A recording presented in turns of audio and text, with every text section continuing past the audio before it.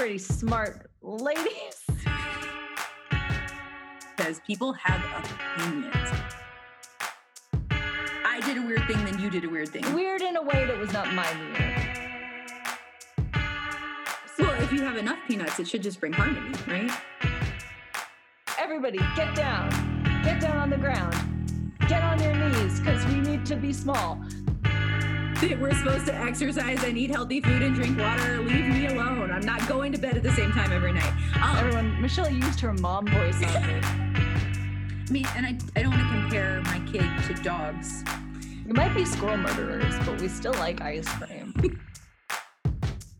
When will my friend die? When will my friend die? This one's a challenge.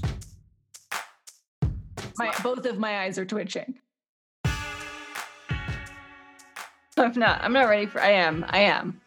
Well, but I'm not ready for anything. This doesn't have to be in the official readiness, but it is recording. So okay. If we are ready, we can just go.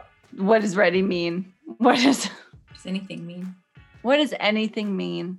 That should just, our episode should just be us just randomly saying like a word back and forth. Anything. Meaning. Lifeless. Oh gosh, it's got dark so fast. Welcome. Hi, Michelle. Hi, Catherine. So welcome to Agreement. This is our podcast with Michelle and Catherine. And in this podcast, what do we do, Michelle? We bring you a weird thing, a pop culture thing, and a research thing. And then we try to make those things fit all together, concretized as like a fortune cookie statement. To help you live your life. Or something. And in our 10th episode, we introduced the concept of the grab bag so that you could participate as well. But so far, you've all been shy. So we're still waiting for some grab bag entries. Yes, feel free to send them to us. Like we said, you can record yourself and we will play your beautiful voice at agreementpodcast@gmail.com. And we will read it off on the air. And then we're going to keep them secret even from ourselves until we bring them up so that it's a surprise and it can make it even more difficult for us to bring everything together in the end. So we're inviting you to make our lives more difficult. Please send us your grab bags. Okay, so this week, I'm going to go first. I wrote it down this time. I'm getting very official. So we have our weird thing. I love this. This is my love-hate category because we keep saying again and again, what is weird? And so this week, I built a snowman this morning. Oh, that's not my weird thing. I mean, it is kind of weird. It was really fun. It snowed a lot here in Colorado and woke up this morning and my husband said, let's build a snowman. And it was really, really fun. Can't remember the last time I made a snowman. And it was just a fun thing to do in the afternoon. But it made me think about snowmen. Are snowmen weird inherently? I mean, I'm trying to think, are snowmen weird? It's kind of weird how universal it is, right? That it's just like, oh, it snowed. Now we all have to go make this particular kind of sculpture, right? Right. We all now have to go make kind of, right, representational figures of people. Let's go do it. Come on. We'll stick things on its face. I used a carrot. I am shocked. If you will remember our very first episode, we talked a lot about how I love my squirrels. I feed them. All I had was carrot to make this snowman. So he has a carrot nose, but he also has carrot eyes and a carrot smile. I am shocked. I'm assuming you like sliced them for the eyes. It's not just like daggers of.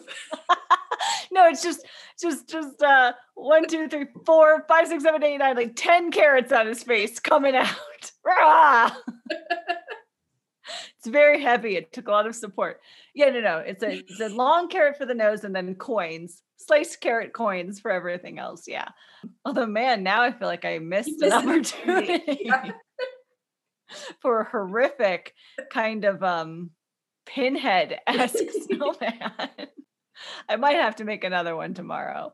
Make a friend or is it a friend? Enemy to haunt my snowman.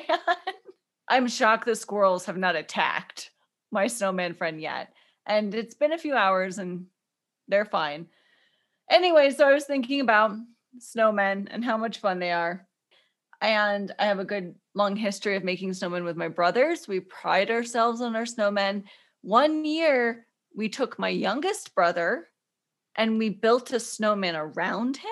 We were safety first, Michelle. We did put a straw in his mouth and we made sure the straw was sticking out of the snowman's head so he could breathe. We thought it through. Not the hypothermia, but the oxygen. The oxygen, that was our party. And then we left him in there until my mom came home from work and said, come look at our snowman. And she said, oh, that's a nice snowman. And then he said, yes, I am. And she shrieked and freaked out. And it was well worth it. And that's pretty weird, but that's not my weird thing. My weird thing was just I wanted to think through the history. The earliest documentation of a snowman is how we know. We don't know how old snowmen are. Right. So like, this is kind of like, what are we counting as a snow? Like, are there parameters? Like, does it just have to be a humanoid sculpture made out of snow? Or does it have to be like the 3 balls of snow with items in the face? I'm glad you asked that, Michelle, because actually I was researching this. Americans, or at least the only nation that make the 3-ball snowman. In England and a lot of other places across Europe, it is a big long torso and then a ball head. Okay. So like there's 2, not 3 forms that make the snowmen. So yeah, we have the 3 balls, boop, boop, boop. But in the UK, it's more of a long mound and arms and then a head. The arms are also made of snow? Yeah, usually, not twigs, which I always loved the silent cartoon, The Snowman. Have you ever seen that? I have not, but I have. Oh, it's really good. It's British though. And I was like, all the snowmen look weird in this. But it's because they come to life. And I thought they had to look more like humans to come to life. But no, that is because UK snowmen are just built differently. So to answer your question, it doesn't have to be the 3 balls, but it does have to be something referred to as a man or a human made of snow. Can I interject with an aside before I answer this question? Of course. So when I was a kid, and you'll remember that I was weird in my TV viewing because we only had one of those gigantic satellite dishes and no actual, like, we couldn't get network television. So I never knew what anybody else was talking about, but I had access to like 7 different versions of HBO or whatever. Yeah. And so I went to your house to watch TV because I was not allowed to watch TV in my house, which came up. My parents listened to the podcast from our last episode, and my mother, I don't think she'll mind me saying, said, I heard you go on and on and on about TV.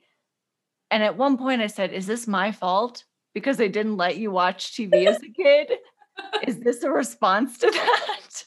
There is a movie called Jack Frost in which a man, I think it's Michael Keaton, comes to life as a snowman because I think he's dead. And this is how he gets back in touch with his kids. So that movie is rated like PG, and there was a description of that movie on my TV and said that was what was coming on. And so we were watching that, but it was not that. So like you know, you're scrolling through, this is back before you could just control when something started. So you would just be catching something in the middle of it, right? So that's what it said it was. And I was like, fine, whatever. And, you know, I have my little siblings in the room with me and I'm like, oh, this sounds whatever. There's a snowman that came to life. He's going to reconnect with his kids. Fine. Yeah. They had mixed up the descriptions for Jack Frost, the Michael Keaton reconnects with his kids as a snowman, with the Jack Frost, the horror movie. Oh, no. Where a snowman has come to life. And this scene that it came in on was like, he was hiding in a bathtub so that this woman was getting naked to get in the shower and then he was stabbing her with his carrot. Like it was traumatic. Oh, wow. That's not a good mix-up. No, it was bad. All right. But your question is, when do I think that there was first a snowman? Doesn't have to be the American version. Right. Like, what's the oldest known, right? We don't know how long snowmen have existed. Like you said, it's weird that when it snows, we all run out and make a human figure. But what is the first known representation of a snowman, so we can at least say we know snowmen existed then? I mean, They're at least this old. think it would have to be like, because we've always made sculptures, so I wouldn't be surprised if we have like ancient records of this. Do we? Okay, I'll put you out of your misery. Yes, please. I would agree that there probably are ancient snowmen, but at least as far as academic snowman research goes, it is 1380. Okay. And it is from a medieval book of hours that was found in The Hague. I encourage everyone to find that. It's kind of horrific. It's not a fun snowman at all. It's not as horrific as having your entire face made out of pointy carrots. Or tuning into Jack Frost, the horror movie. But then I found a second image. This is just on Wikipedia, and I encourage you to see it, from 1511 in another book of hours. And this is the British version with a head and a more oblong body. And it's kind of a woodcut block. And people are dancing around a snowman. And I love this image. It's so fun that like in 1511, people would gather around snowmen and dance. But I learned that this image is actually a drawing of something called the Miracle of 1511, which is very weird. Here's my weird thing. I got this from Atlas Obscura, and I'm going to kind of just read from that. And so they say one particularly interesting moment in the canon of snow art was during the Middle Ages, when things were made with snow to make a statement. In some places, there were traditions among artists to populate cities with snowmen after a heavy snowfall. In a time when famine, plague, sickness, and conflict were not uncommon, snow often brought winter festivals and other officially endorsed morale boosters, which provided some moments of relief and levity to people who might otherwise be surviving on grass or dropping dead. The thinking was that the public could blow off steam for a week or two with excessive drinking and joking and public art displays, but in a supervised way, right? This is very like theories of the carnivalesque, where people have to let their inner whatever out. But only when we tell them, not just when we tell them. Exactly. So they would have these snow festivals because, it's winter and that's rough and people are sad. And especially during times like in 1511, when the plague is happening in full throttle. So they had this snow festival in Brussels in 1511. And it was a very brutal winter. It was called the Winter of Death. Temperatures were excessively cold for an excessively long time. And there was a big bout of plague happening. Is Catherine drawing parallels? Maybe some subtle ones. So they declared a winter festival to distract everyone, right? People are starving. People are freezing to death. There is a plague happening. And so they said, let's have a winter festival. Let's make some snowmen so you forget who's to blame for this and you can be happy. What actually happened was the problems were just too big, and it turned into a class warfare, but through snowmen. So they got the artist out to make the pretty snowmen. People of different economic positions built their own snowmen, started destroying those other state-sanctioned snowmen. And basically the miracle, I don't know why it's called the Miracle of 1511, but they ultimately destroyed a lot of these snowmen and built their own snowmen, which most of them, there were hundreds and hundreds of snowmen, most of which were highly pornographic or scatological. Right now, especially as we record this podcast, especially considering what's happening with the electrical grid in Texas and how people are dying, and there is a plague happening, a pandemic, that I don't know what I don't think I'm advocating for anything. I am drawing parallels. And I did make a snowman today, something inside of me. I haven't made a snowman in ages. Needed a festival. You had to let it out. Go out and make a snowman. You should go make a dirty snowman, everybody. That's my weird thing. My other thing, if you don't want to make a horrific, all carrot pinhead snowman. I also learned in my research that in Japan, I was like, well, how many balls do their snowmen have? Fun fact, many more balls.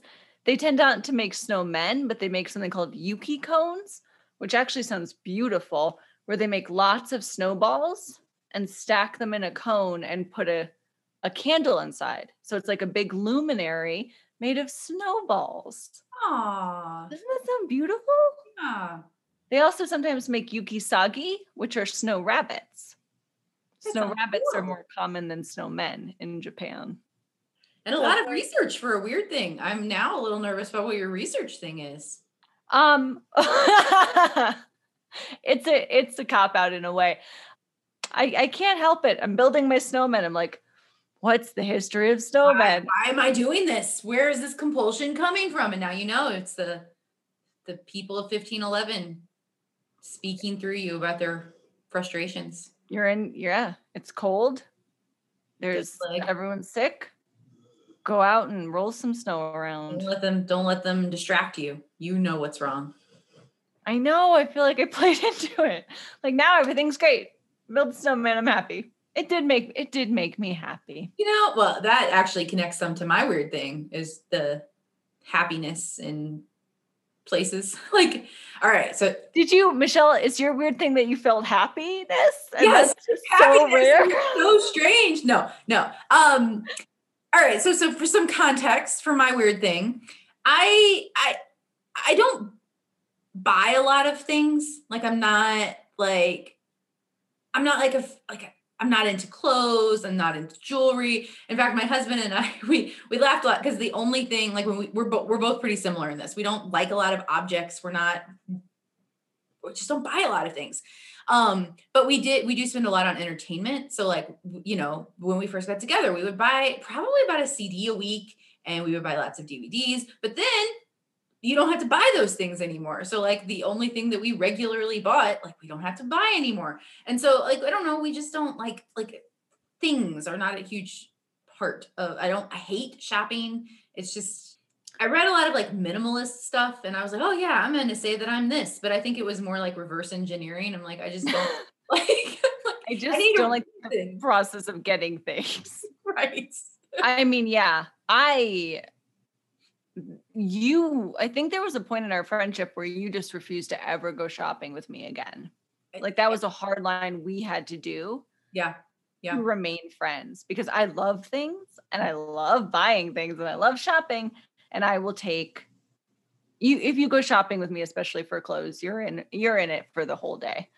And there was a point where you're like, no, we will never do this again together. We can't do these things. Yes. And I respect that hard. If I could literally just wear like a pair of black leggings and a gray t-shirt for the rest of my life, I would be fine with that. I don't know. I'm not a good consumer, right? Like I typically don't get into like anything faddish and I just don't, but I'm now on my computer. So this is where my weird thing is like, all of the time. And there's all of these targeted ads. And I've realized that slowly I've been buying things from them. And I like when I made that realization, I was like, oh man, they've got me. I need to stop this. But then I stopped and I'm like, but I love them all. Like I've been really happy with all of the purchases. Like, so maybe they just have got me figured out. I don't know. So my weird thing is that like, I don't typically I really hate shopping. Like I really, really hate it. Yeah. And all of these things that I've bought, like I didn't really have to shop for them. They just popped up in here and I clicked them and I said, oh yes, I would like that. And then it just came to my house. And I'm like, so maybe they figured me out, right? Like maybe they figured out how to like, I don't like. But like we have a Nugget now, which is a very trendy. A Nugget. Yes. Do you know about Nuggets? I know about Nuggets. I forgot where I read about them. And then you told me you were on the wait list. And I was just really proud and happy for you. The Nugget, for those of you who are not in the know, is this like, it's like a couch kind of, it folds. But it's in 3 pieces that folds into like the two big pieces fold in half so that you can stack them and it's like a square, or you can lay them out and it's like a rectangle, and then it has these triangular pillows. My kids mostly use them to launch each other into them as crash pads, which is exactly why I was like, yes, I need this in my life, because right now they just launch each other into the wall and I'm not going to the emergency room during a pandemic. So I need something soft for them to land on. We were able to unfold one and turn it into a giant slide on the stairs. And we also have like one of those tumbling wedges so they can stack them together and they make like these giant towers that they climb. And like, I don't know, like it's a nice little thing. But people are obsessed with this little play couch. And when I first saw it, I was like, why are people like, I mean, it was like worse than trying to get Hamilton tickets. Like they would announce that they were on sale and they would sell out within literally 3 minutes. And so, and I refused to do that. I was like, this is ridiculous. I'm not like, I would like one of those, but I am not going to do this. I'm not going to sit and click refresh and try to get to my computer just this right minute. But back in like November, they announced that they were doing wait lists instead, so that you didn't have to try to get in and get one, that you could just say, hey, when you have a nugget, send me one. If that's 5 months from now, whatever. And so ours came in like late January, and it is as advertised. It is a delightful little fort building crash pad thing. And I'm like, it does what it says it's going to do. And the other thing that I got sucked into was the SheFit, the sports bra that like, yes, I've seen these. Yeah, that has all the like, you know, like it's completely adjustable and you like pull the Velcro on the back. Yeah. I just made a motion of pulling straps up, but the ad makes it look so, they just pull the straps up again and again. It's satisfying and good to go. And it is, I don't want to say life-changing because that is a bit too extreme, but I am as a woman who needs a good sports bra, I'll say, I've been like running in place on my trampoline, and it was really hard for me to get like my heart rate up, right? Like I couldn't get the cardio minutes that I wanted. And I just assumed like, oh man, it's just hard to run on a trampoline. But everybody was like, man, the trampoline's such a good workout. And I'm like, it's not, like I'm not getting there, right? So I got this SheFit bra, and the very first time I put it on and I'm running and I'm like, oh man, like my heart rate is up. Like I'm like, oh, because I'm not in pain while I'm doing it. This is fantastic. Like that's impressive. Completely 100% works the way that it says it's going to work.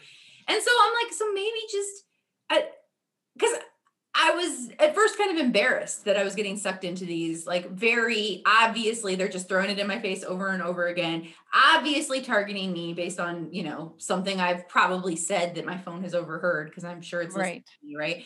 And so like it feels kind of invasive, these advertisements, but I also like, I did need a better sports bra, and my kids really do use the Nugget. So my weird thing is just this feeling I have of like, kind of like creeped out and also sort of exploited, but also convenienced and happy. Right? Yeah. By my experience with these very targeted ads. Yeah, that's kind of, I don't want to say like the deal, but more and more that feels like what living in the world is. Every time I scream at my Alexa to turn the timer off and she doesn't hear me and I get upset, I'm like, but I'm screaming at an amazing robot in my house that sets timers for me and can understand my voice, that I can get in fights with. It's good and bad. It's cool. Yeah, it's a mixed bag. I'm obsessed. I mean, yeah, we talk so much about data and data analytics and gathering data and how that's oftentimes not used well, but I'm very glad it's brought you happiness, even if that comes with some lingering dread behind it. You know, I was going to have the lingering dread anyway. I might as well have a good sports bra to go with it. Yeah. Get your heart rate up to match that anxiety, but productively on a trampoline.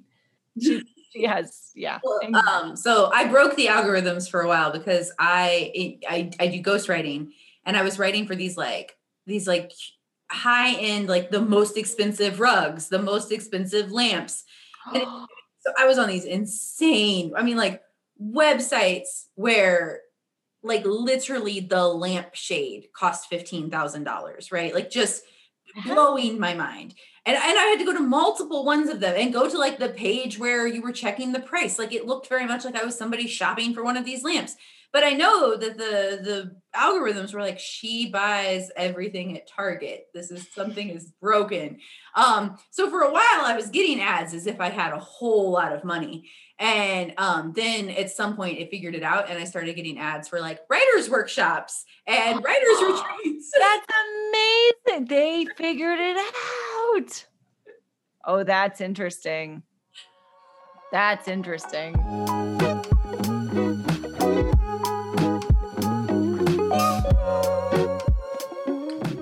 Pop culture.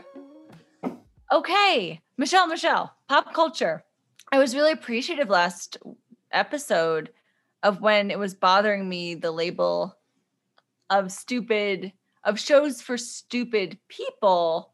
I don't like the phrase stupid people. And I like talking through it with you because you're like, oh, well, it's not for stupid people. It's for no one. Those are shows for no one. Anyway, so this is something that has been bothering me after I finished it. I kind of just want to talk it out with you. Get your thoughts. There is on Netflix a true crime documentary that's new to Netflix called Crime Scene: The Vanishing at the Cecil Hotel. I saw a preview for it, but I don't know much. Don't watch it. Okay. This is not an endorsement of that. It's very, very, it's poorly done. It's way too long. And at best, it's not worth your time. At worst, I genuinely think it's very exploitative and it's dangerous. I don't use that lightly, but I think in many ways it's dangerous. It is a problem. And that's kind of what I want to talk about. It made me think through something that's been on my mind a lot about a huge thing in pop culture. So it's a true crime documentary. And for those of you who don't know, if you do want to watch it, I don't recommend it at all, but I'm going to spoil the whole thing. And even that feels gross to say I'm spoiling a death that happened in real life. It's about a young 21-year-old Canadian woman named Alyssa Lamb who went to LA, stayed at this hotel. And part of the documentary is about the Cecil Hotel, which in and of itself is a fascinating building. Its history of where it is in LA is very fascinating. It's right on the outskirts of Skid Row. Skid Row itself and why it exists and what's happening there as they slowly gentrify that part of downtown LA and erase Skid Row and make it smaller and smaller. We're kind of forced into this one area because the only homeless shelters, the only sources for help were there. And so they kind of just corralled them. If you don't know the history of it, I encourage you to look into it.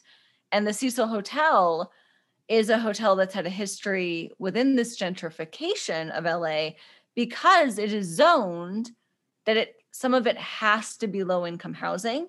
Some of it has to be long-term hotel rentals for low-income people. And it keeps getting bought up by hoteliers and hotel corporations who don't realize that and try to turn it into a luxury hotel. And it's very interesting architecturally how they try to split it up and how do they try to deal with that. And that would have been an interesting documentary. I would have loved to see that. They had an academic from, I think, New Orleans, from a school in New Orleans, talking about that history, the history of Skid Row. And then people who gave grisly murder tours in LA, and it was very exploitative.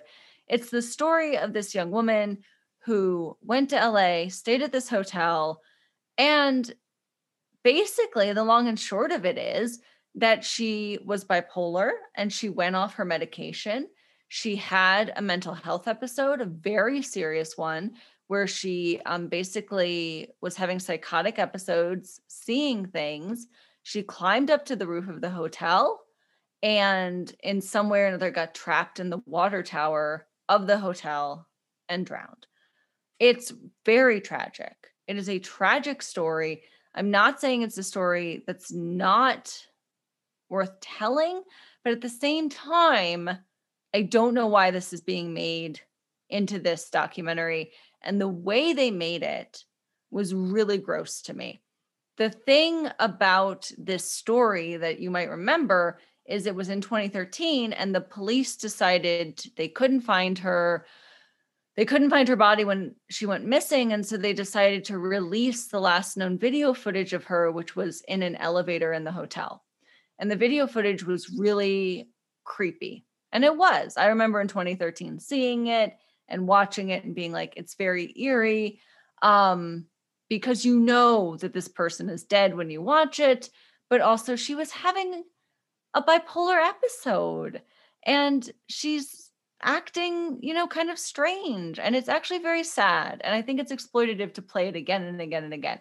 Where this documentary goes is they don't focus on why this person didn't get the resources she needs, why she left alone in this hotel in LA. What it does is because she had a Tumblr post and a live journal, she lived online a lot. And then this video was very creepy. It got picked up by very early days internet conspiracy theorists in 2013. And that's the story this tells. This focuses on people it calls internet sleuths, like they're heroes. And these internet sleuths the whole time are saying, we really cared about her. We want to know what happened to her. And everything is a conspiracy. It's a very straightforward story, but the documentary doesn't tell it that way. They leave everything out until the last episode, and they try to make it seem like something happened to her, that someone murdered her. And these internet sleuths that they talk to and kind of heroicize keep saying, well, this doesn't add up. This doesn't add up. It's what we all know now about the internet and how much it can do these conspiracy theories. And at the end, when it becomes painfully obvious that she was not murdered, we see so many people who are genuinely let down, who said, we all were hoping for this. And it's just, like, I don't know what to do now. And now we're disappointed by. Yeah. They were disappointed that she wasn't murdered. It was so laid out on the table. These people who refused to believe the facts in front of them, who made crazy conspiracy theories out of nothing at all. But that made me stop and think about the larger industry now of true crime. Mm-hmm. It's so enmeshed in everything in popular culture. And it has been for a while. It's really reached an apex. And I am very, last week I talked about how much I loved Whodunit, which is very much about like solving murders. And I have, there's a podcast called Criminal, which is done by the North Carolina Public Radio with Phoebe Judge and Lauren Spur. That is a great podcast. It's a true crime podcast.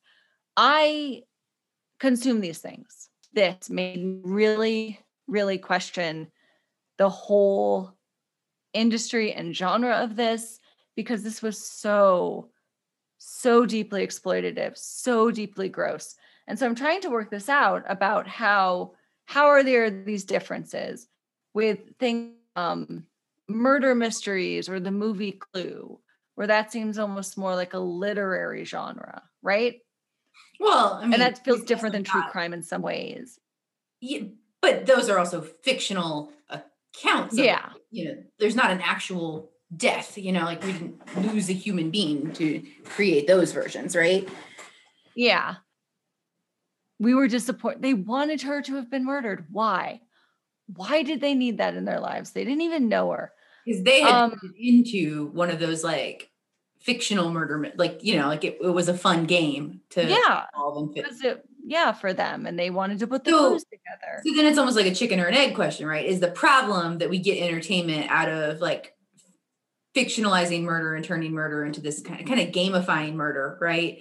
Or is the problem that we can't tell when it's not fictionalized and they're like, oh, that's a human being. Like you were treating her as if she were some character. Because my gut instinct is like, I don't know, but I'm also like pretty deep into the gallows humor. And I feel like the the way that we deal with the darker sides of humanity is often through fictional representation of the stuff that's hard. So like, I don't know, like a movie like Clue, or even movies that are much darker and more realistic that deal with murder. Maybe not Jack Frost. Can't represent that one. Well, I mean, that's not dealing with like the realistic darker sides when you're getting stabbed with a carrot. So you think till you go to sleep tonight with your Oh no. Don't make me go smash my snowman tonight. Meet me in St. Louis style before I go to sleep. Oh, I love that movie. I love that scene when she smashes all her snowmen because she's sad. I haven't seen it. You live in St. Louis. I haven't seen Meet Me in St. Louis. You gotta. So all that to say that I feel like fictional representations of murder, even if they are not weighty, right? Like even if they're like, if we're not giving them the reverence they deserve, right? I feel like that can be, it can be an important way for us to work through kind of the collective trauma of existing in a world where murder exists and where that threat exists and where like, you know, you have to deal with the dark side of humanity and that people can do such terrible things to one another. Like, I feel like there's something protective and important about that, right? Like it does. And I mean, it also like that certainly is not a new phenomenon, right? Like no, I mean, there's the carnivalesque let off steam and there's a little light valve. It's also very like psychoanalytic where children will play out various versions of death, right? Yeah. Where they'll say like, tell me about when you're going to die, mom and dad. Or I don't know, every time I babysat, no matter who the kid was, if I babysat them long enough, they would say, okay, pretend I'm dead and you're sad, right? It's playing that out. Maybe we're all doing that now. Because I think, right, there are redemptive ones where I think definitely about like Errol Morris and why he does true crime, which seems that he genuinely is looking for justice, right? He has, his documentaries have really made impacts in the world. Like what's the woman who helped find the Patton Oswalt's wife? Yeah. I forget her name, but she did help, right? Michelle something. Michelle, I can't remember it now. Yeah. But yeah, Patton Oswalt's wife who died, right? And then he like helped finish because I mean her book was mostly finished, so he helped finish the publication. But yeah, I mean like, and I mean I think to some extent like true crime also, it's hard for me because we do know that the world is full of flawed and sometimes corrupt and sometimes just incompetent people who have not given due diligence to investigate prior crimes. And so, I mean, like, I'm thinking, like, as you were talking about this, I was thinking about Tiger King and how it fits into this genre in a way that, because look, I'm not up on my high horse. I watched it. I laughed. I shared the memes. Like, you know, like I was part of that moment in the cultural zeitgeist.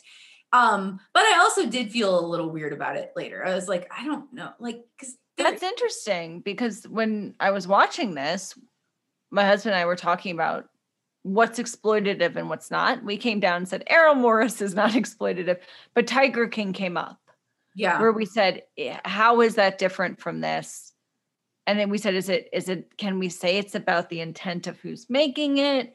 And that Tiger King definitely felt heads and tails less exploitative than this in every way. I mean, it's saying something because I certainly think that there's an exploitative nature to Tiger King, right? Like they certainly were not they weren't giving these people a platform to tell their story. They were giving these people a platform so that we could laugh at them, right? Like, yes, I am saying that not to come to the rescue of Tiger King, but to just so thoroughly condemn this Netflix documentary about the Cecil Hotel. It's that bad. It makes Tiger King look like Errol Morris.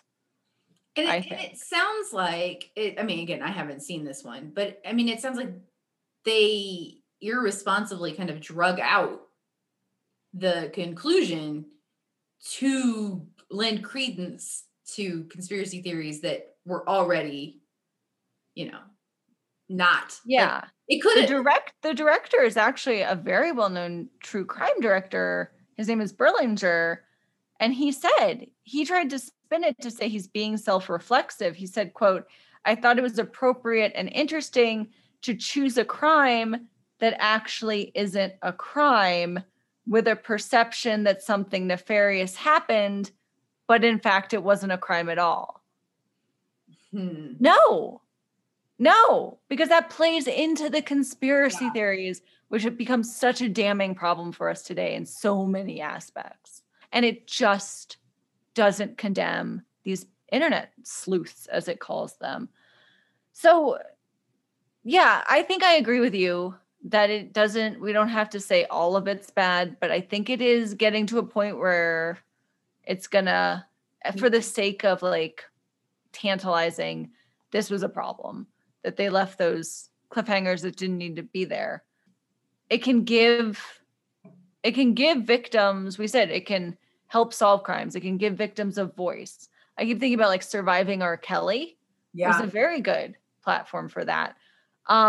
There are times where it helps bring justice out. So I'm going to just end with, there are true crime podcasts or pop culture things I do enjoy. West Cork is on Audible. That's great. That's a really good story.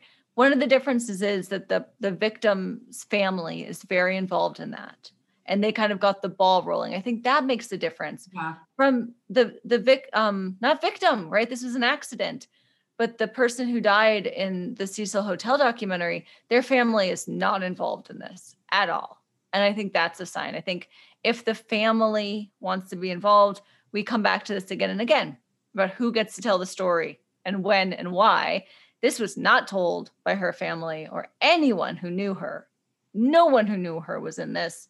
West Cork is done by the victim, and that her son and her family very much are a part of that to get the legal system rolling. And then I already mentioned a podcast called Criminal, which is the North Carolina Public Radio, is very, very good. But, and just other ways. There's a book called After the Eclipse by Sarah Perry, who is a friend of mine in grad school, where her mother was murdered. And she does a really good job with that, of telling that story, but also using it to tell this. It works in really, really, really productive ways about how do you, as the family member of someone who was murdered, work through those intricacies of how it's perceived in the public eye. So I want to plug that book. It's called After the Eclipse. It's good. I'll end with that. That went on for a while, but thank you for helping me think through that, Michelle, because I feel like it's just so gross. It made me really be like, ugh.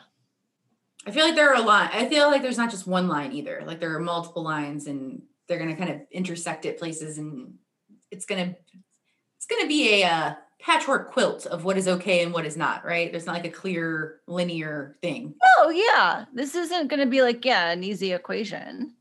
And yeah, but I know what's not okay. This helped me know it's not okay. And the Cecil Hotel documentary on Netflix is not okay.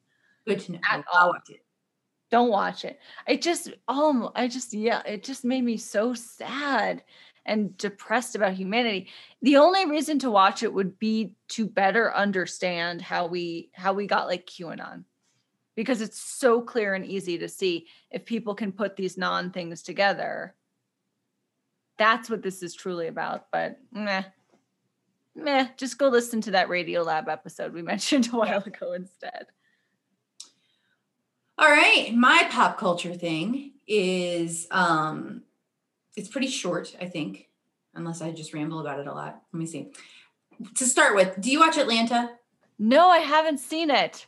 I need to. We have it downloaded and I've been wanting to watch it. Okay. So I love Atlanta.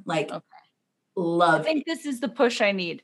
I think it is one of the smartest shows. It's so weird though.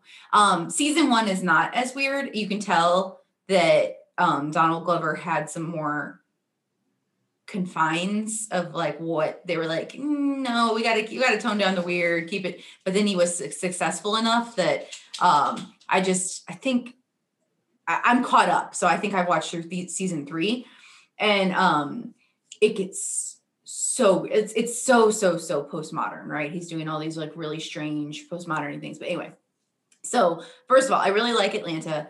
There's one particular episode of Atlanta. I won't say which one it is. It is in the latest season that like because I mean it's a pretty surreal, quirky, weird, usually funny, but also like, you know, darkly funny show. But there's one episode where I was just like sobbing at like just like really deeply impacted me. And that's the newest season? Yeah. Okay. So I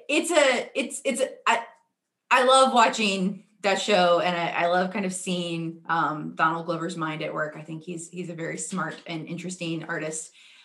So he just inked a deal with Amazon to get it. Actually, I'm going to pull up the article so I make sure that I'm explaining it, because there's multiple pieces to it. Atlanta will still continue to be on FX. It has been renewed for I think a 4th and 5th season. So I think there are going to be 2 more seasons of it. But he has done a deal with Amazon that is reportedly worth 8 figures. And he is going to be producing 2 series for Amazon, one called Mr. and Mrs. Smith, which he's going to star in alongside the Fleabag creator, Phoebe Waller-Bridge. And then another rumored project is Hive, which is centered on a Beyonce-like figure, according to this article. So, I guess it's set for a 3rd and 4th season. So maybe I've seen season 2 of Atlanta. So maybe there's either way. But the interesting thing here is that Amazon is going to create a, quote, content channel of sorts that will spotlight Glover's work and other curated content on Amazon's Prime Video hub. And so it's this idea that you're like getting these curated channels from the minds of particular artists. And the article that I was reading was talking about, this is on The Verge, which I can send to you to put in the show. Send it. We'll put in the show notes. It's talking about how like people are feeling algorithm fatigue, and that there's just too much content to try to sift through.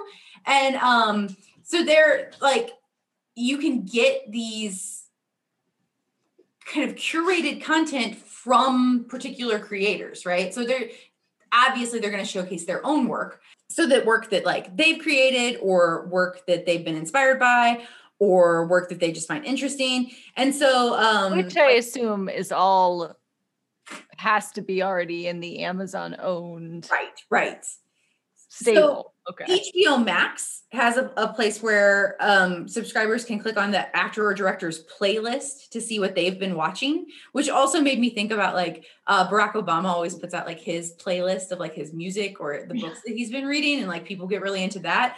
And I just I find that just an interesting concept of like, I guess it's kind of like the influencer thing, but handed over to specific celebrities to be like, here, you get to be, and I could just see an extension of that where someday somebody's job is to be like the curator of content, like in a way that is codified, because you get to kind of pick your guide through the mess of pop culture available to you, and you could kind of choose, instead of choosing like a channel, like instead of choosing Amazon streaming, maybe you choose to follow so-and-so who takes you through their walk of the like. It seems like a really interesting step in. I'm just saying, again, it feels like something that's very new, but it also somehow feels kind of old. It feels like it has roots in something older that you would maybe, but I don't know what it is. I don't know what the older corollary is that it's reminding me of. Does that make sense though? Definitely kind of trusting a sage of some kind to take you on this journey, rather than like, it's almost like literally like tour guides, right? Or like museum curators, like where you trust someone to go in and tell you what's important and what you should pay attention to. And And I don't know, like, I also just find it kind of attractive. Like, I'm like, I would like a curated list of content, please. Like, this is how often do I say I'm going to watch something and then just scroll through Absolutely. for 2 hours and be like, okay, well, I guess I spent my time looking for something and now I'm going to bed. Absolutely. There's too many choices by far. This is a problem. This is what I was thinking through with like the Netflix thing. I watch a lot of TV. I don't have high standards, but it used to be that if it was on Netflix, I'd be like, well, this is a step above network TV and it's going to be pretty good. But the documentary I just talked about the Cecil Hotel, and then another show called Firefly Lane, which again was just like offensive to me. So, wait, Michelle has thoughts on Firefly Lane. so I've been avoiding anything about it because I was thinking about reading it, because a whole bunch of people were like, oh, I love this book. I love this book. And I did not realize it, but I just read a book by that author that I really liked, even though it was like sappy and really definitely, it was like pull on your heartstrings read, but I just really enjoyed it. Like I found it to be a very compelling, it's called The Great Alone. It's set in Alaska. I read it very quickly. It was something I could kind of like get lost in. It served a purpose very well. That kind of book serves a very important purpose. I agree. And so like when I saw that Firefly Lane came and everybody was so excited about it, I was like, well, maybe I should read that book. But then the things I've been seeing about Firefly Lane, I'm like, this does not seem like a thing I would like. So I don't know. I have heard that the books are pretty different from the TV show. Okay. Which the TV show just like, it's like a surprise maze of how can we make this show about two strong female protagonists not pass the Bechdel test. Surprise! Neither of them were the main character. You shouldn't have cared about. And I've just heard, because it bothered me so much, I looked into it a lot, that the books are very different. Okay. But it was, don't waste your time watching it. Don't. And it was that, and this Cecil Hotel made me go, oh, I can't just go to Netflix and watch anything anymore. It's something I'm going to have to somehow curate. This is cool. Because then you have to find somebody else to like. The problem with the curation of these pop culture things is that the time you would have to put into it to make the judgment for yourself, you don't have, or you like, I mean, you literally can't watch it all, right? You can't decide. Yeah. And like, I don't want to watch the first 30 minutes of 5 things either. Like I want to just put something on and know that it's going to be okay enough. Right. And like part of me again, like was feeling kind of like, oh, is that lazy? But no, I mean, that's just necessary. Like if I'm going to have time to watch a movie, I want it to be a decent movie. Right. I like that you're lazy is like, I'm not going to watch all the TV. I'm so lazy. But I know what you mean. So I love the idea of it curated, of like, I trust this person. I like this person's taste. I already am thinking of like 10 people. I'm like, I hope they do it. I would love to know what they're watching and I would watch it. And if they are legitimately doing it, because otherwise, it's just going to turn into some sort of veneer that Netflix puts on its own algorithm and be like, this is the, Donald Glover mix, but Donald Glover had nothing to do with it. But if like legitimately these people are curating this content, I think that's interesting. Like that is I am watching it curiously and hopefully to see what happens. Brandon Jacobs Jenkins. That's my first person that I would want to see their Amazon Prime or HBO Max list. I have no idea who that is, but Brandon Jacobs Jenkins is someone I'm currently obsessed with. I listened to a podcast called the Scaredy Cats podcast, which it's not a great podcast. I don't recommend it too much, but they had him on as a guest and he struck such a chord with me. And I immediately went to Instagram because I like to follow people on Instagram, and he doesn't have an Instagram page. It made me so sad because I just wanted to see everything he was consuming and do whatever he did, because he was on this podcast and he basically, he's a playwright and he's like won so many Obie Awards, right? He's an Obie Award winning playwright, but all he wanted to talk about on this podcast were R.L. Stine Fear Street novels. And that's my kind of person, man. That's my sweet spot of a human being. I mean, he's a MacArthur Fellow. The MacArthur Grant, for those who don't know, is also known as the Genius Grant. I'm obsessed with it. He is a MacArthur Grant winner. And he was like, I want to talk about Fear Street. Let's talk about R.L. Stine. And just really like pop culture hound. And so I love him. I love him. I know it's off topic, but I just want to, I guess, also just give a shout out to Brandon Jacobs Jenkins because he's amazing. If you hear this, you should get with Amazon and see if they'll let you curate. Yes, do a deal with him. No, that's awesome.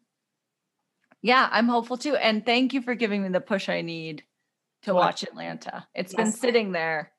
You're curating. Look at you. You're curating my shows for me. Thank you. I want to keep notes on if one of the episodes makes you sob, because I want to know if it. I mean, it's a very low bar. I never used to cry. I wasn't a big crier.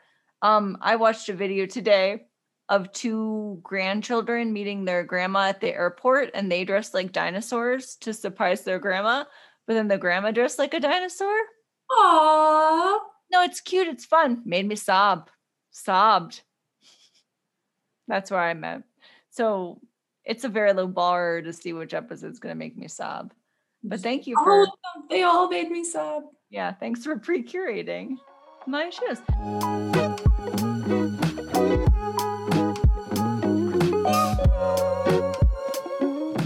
That was our pop culture, which means it is time for research. Research time. You might have thought my snowman was my research, as you mentioned. I'm bringing it back to early days when I was thinking about art and just want to let you guys in on a piece of art that's on my mind. Guess why this piece of art is on my mind, Michelle? The piece of art I would like to talk about with you today is called Snowman. And it was made in 26. Well, it's a kind of old work from the 90s, but it has many iterations. Okay, so this work of art is called Snowman, and it is by Peter Fischley and David Weiss. And it's a very cool work of art. I love these artists, and I didn't even know that I loved them. There are moments in my life, I love art. I love it so much. I think it's magic. And there are moments in my life where I'm like, I was probably always going to want to be involved in art somehow. And I ended up an art historian. We would be set loose in the museum a lot when we were little by my parents and just run around and have fun. I tell this story a lot. I won't tell it here, but if anyone wants to know, I kicked a very important piece of art once when I was little and got like picked up and carried out of the Philadelphia Museum of Art. And then I just wanted to understand it. And there are these moments of seeing artworks at a very young age and just really be like, what's that? I want that. And it just struck something. And so I didn't realize I was looking into this snowman artwork. Brief aside, I'm going to talk about this artwork, but when I was little, I had to have been like 10 or 12. And I've always had like problems with insomnia. I was up late one night on the couch watching TV. Only it had to have been on PBS because that's all I was allowed to watch. I don't know why they were showing this work of art. And it was basically like a very long Rube Goldberg machine. But instead of like a lot of pulleys and levers, everything was on fire. Just everything burned up. We move on to the next thing. And I remember laying there. There's like no music. It's just on fire and a tire rolls and something else is on fire. And I remember watching it and just being like, what is this? Why is this on TV?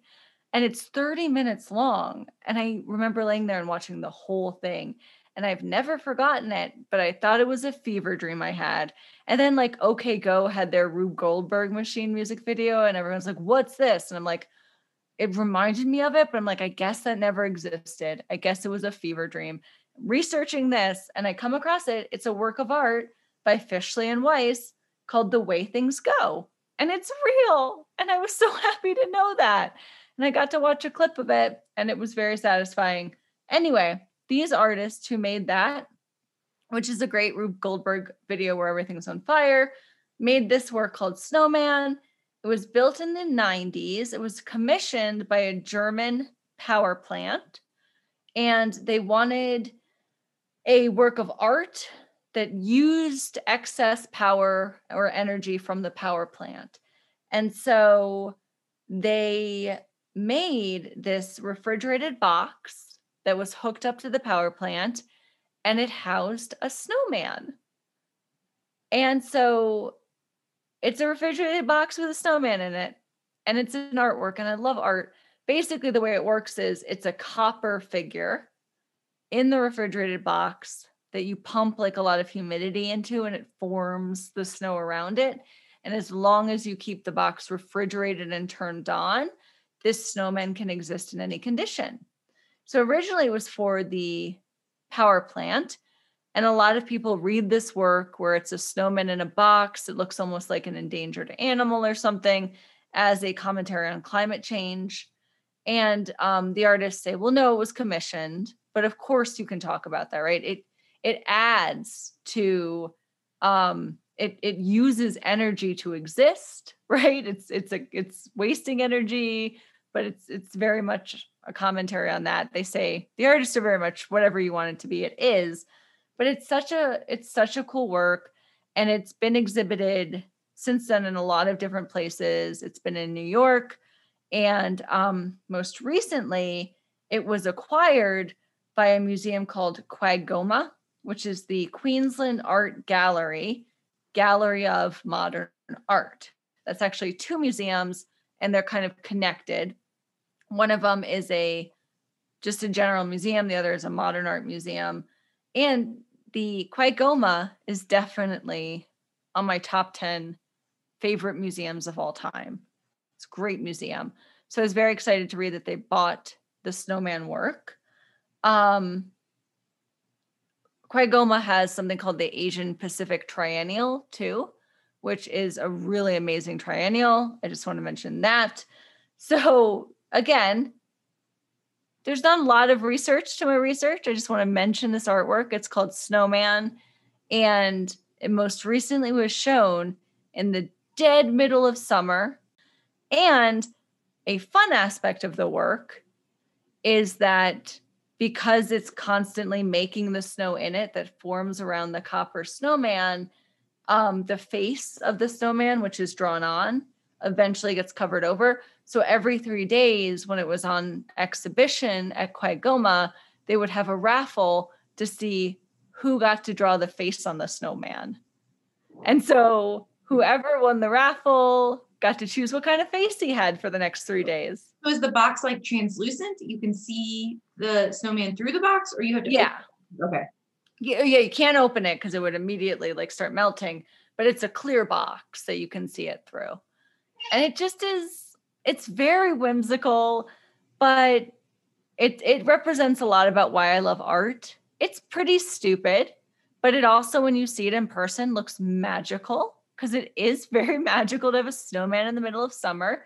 Is it a waste of resources? Well, yeah, but does it give you a special feeling like their art gave me when I was laying on the couch and I was 10 years old? Yeah. And that's what art does. And it speaks to climate change or other political bounds. So it's why I love art. And I want to tell you about Snowman and that museum. Also, Michelangelo was known to sculpt in the snow. So it's a very long and rich sculptural art historical tradition. There you go. That's it. All right. So my research thing, I have no context for why it was my research thing. I just didn't have anything for this category. And so I went and I was like, I'm going to search for the history of some item. And I looked up the history of donuts. And here I tell you about them. I love it. Here's a fun fact. This kind of, I'm already pre-connecting. Every first snow when I was a kid, the first time it would snow in the winter, my mom made donuts. Aw. Snow and snowmen and donuts are very All interconnected. connected for you.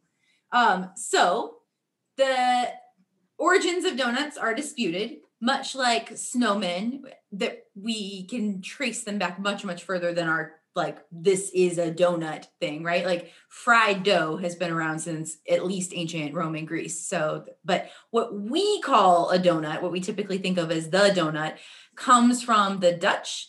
And I practice how to pronounce this, so I hope I'm saying it right. They called them alakoeks, which just translates to oily cakes. And they would often make them with raisins and apples, but these did not have holes. And they came to America via Dutch immigrants in the early 1800s. One of these was 16-year-old Hanson Gregory, who was an American ship captain. I don't know how you get to be a ship captain at 16. I'm reading this from multiple sources, so part of me is like, maybe there's like crossed wires somewhere. Maybe he wasn't. I don't know. But anyway, Hanson Gregory, his mother, Elizabeth Gregory, would send him aboard his ship, which maybe he was 16 then. Your mom's still making you your food for your ship that you're the captain of, with deep fried dough stuffed with nutmeg, cinnamon, and nuts.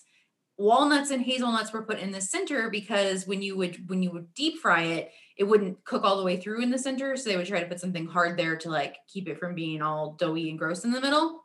Ah. So Gregory is credited with creating the traditional donut with the hole in it, but the origin of how he came up with that idea is disputed. He told the Washington Post that he intentionally hollowed it out to prevent the center from being undercooked, which is actually why they have holes in them. It makes it cook more evenly, and that's why we like that shape for donuts, so that it is not gooey in the middle.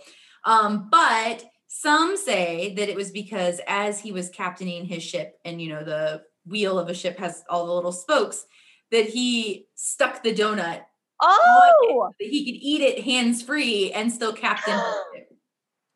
I thought you meant like he was inspired by the round shape of the wheel, but no, he stuck the donuts on the wheel to go, I can't take my hands off or we'll crash, but I'm eating my donut. I mean, why can't it be both, right? Right? Others argue that he just didn't like nuts and he would pull the center out of his donut to avoid eating the nuts, and that's why they had holes in them. So whatever the case, Hanson Gregory created a donut with a hole in it, and it became very popular and so associated with Americans that during World War I, French women who were volunteering would serve them to American soldiers to make them feel more at home. So it became this very American thing, this fried dough with a hole in the middle. And in 1920, a man named Adolf Levitt made the first donut machine so that he could meet the demands of theater crowds in New York City. So as the people were coming out of the theater in New York City, they all wanted donuts and he couldn't fry them fast enough. So he made a machine that would fry them and make lots and lots of them. And being able to see these donuts being made, people became kind of obsessed with it, and it became like this futuristic thing. So much so that in the 1934 World's Fair in Chicago, they were like kind of showcased as this like futuristic, this very industrial thing of being able to create all of this fried dough in a really like donut was the food that they did that with. Yeah. Which, so then in 1937, which is right after that World's Fair, where, you know, the donut with the hole had its big thing, in Winston-Salem, North Carolina, Krispy Kreme's was started, and it was designed... Krispy Kreme is from Winston-Salem?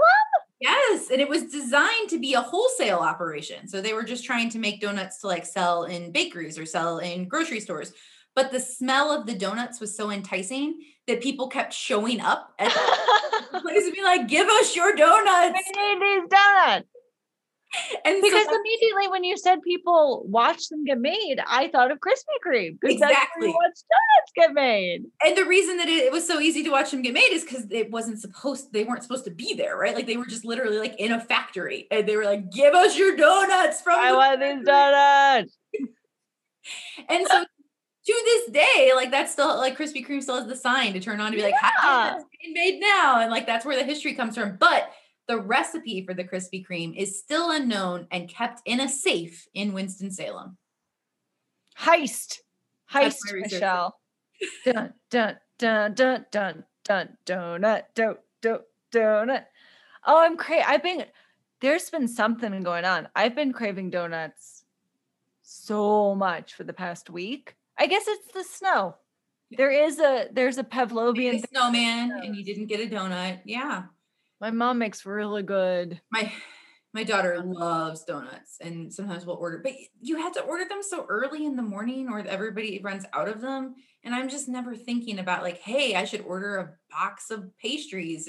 I don't know. Like I mean, we usually have our desserts in the evening. And so we're thinking about it in time to get them, but maybe I'll have This is a theme. This is when we talked about how I ordered myself a whole wedding cake taster. You're like, plan ahead. Got to start. No, you have enough on your list. You need a dessert curator. I don't know. Somebody needs to curate my desserts or all of my meals. I would take that. Which theory do you like most? I really like the image of somebody trying to bite their donut on the wheel of their ship as they turn it. So I'm going to go with that one. Yeah, it's very Earl of Sandwich, right? Like there's a practical reason, but it's also very lazy and stupid. Yes. I have to play cards and I can't get my fingers dirty. I have to steer this ship and I just want to eat a donut.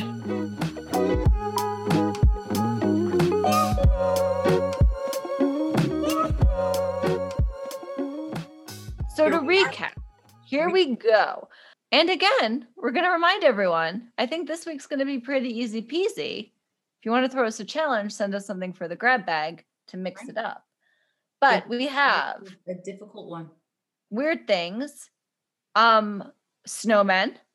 Are they weird? If snowmen aren't weird enough, the miracle of 1511, where people rebelled against freezing to death, being sick, corrupt governments by making a lot of pornographic snowmen. And we have my weird relationship to targeted advertising and being really happy with everything I've bought from them, even though I feel kind of icky about doing it. And then for pop culture, we talked about the popularity and rise of true crime and kind of murder culture, but definitely hit on a big thumbs down. Do not recommend the crime scene, The Vanishing at the Cecil Hotel on Netflix.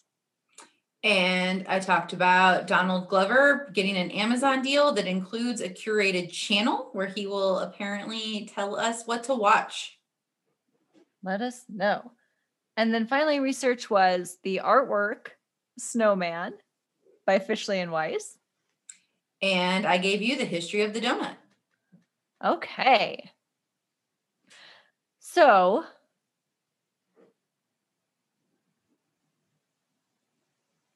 I thought this was so easy and then I blanked out. Basically, I think there's definitely a connection between, you said why do people want to consume pop culture that has to do with crime?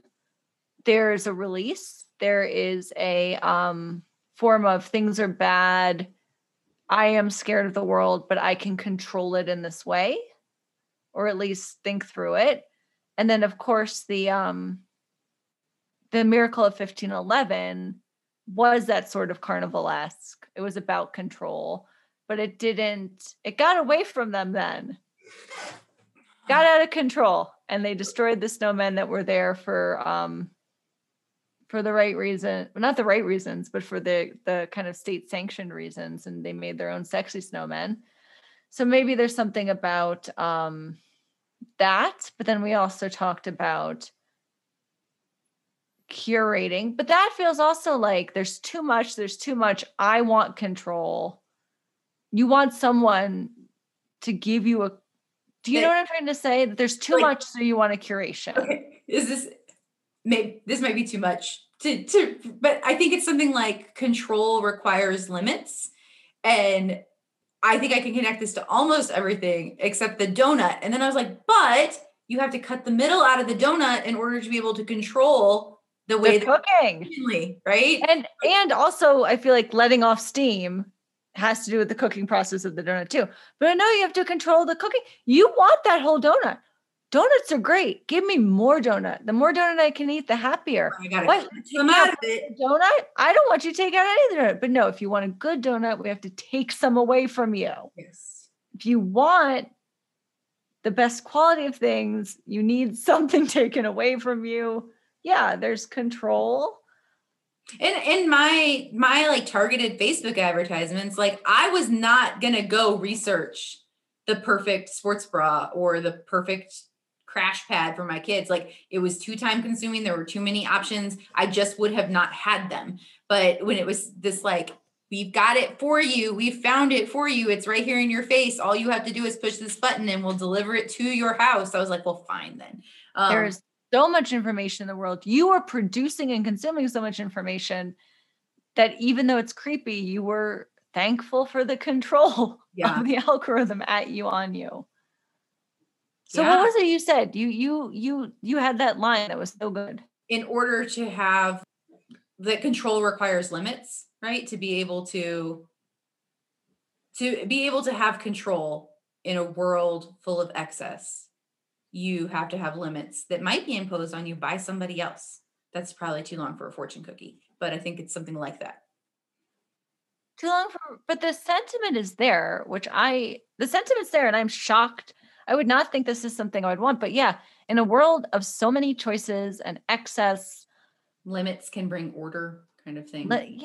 Limits aren't just limiting. Limits aren't always limiting. That's a fortune cookie. Yeah. If I got that as a fortune cookie, I'd be like, hey, Cookie. You speaking my language here, Cookie. I'm going to pause and think about you, Cookie. Limits aren't always limiting. There we go. They freed you up, right? You're freed up. You have things you enjoy. You can bounce and bounce. And so can your kids. Run away. I got to go out in the snow and get some release. The donut can be fully cooked. Limits are not always limiting. There you go. There you go. I'm going to go eat a donut, man. Going to get some Dunkin' donut holes. Send us your grab bags. Do grab bags. Yeah. Thank you. Goodbye. Goodbye.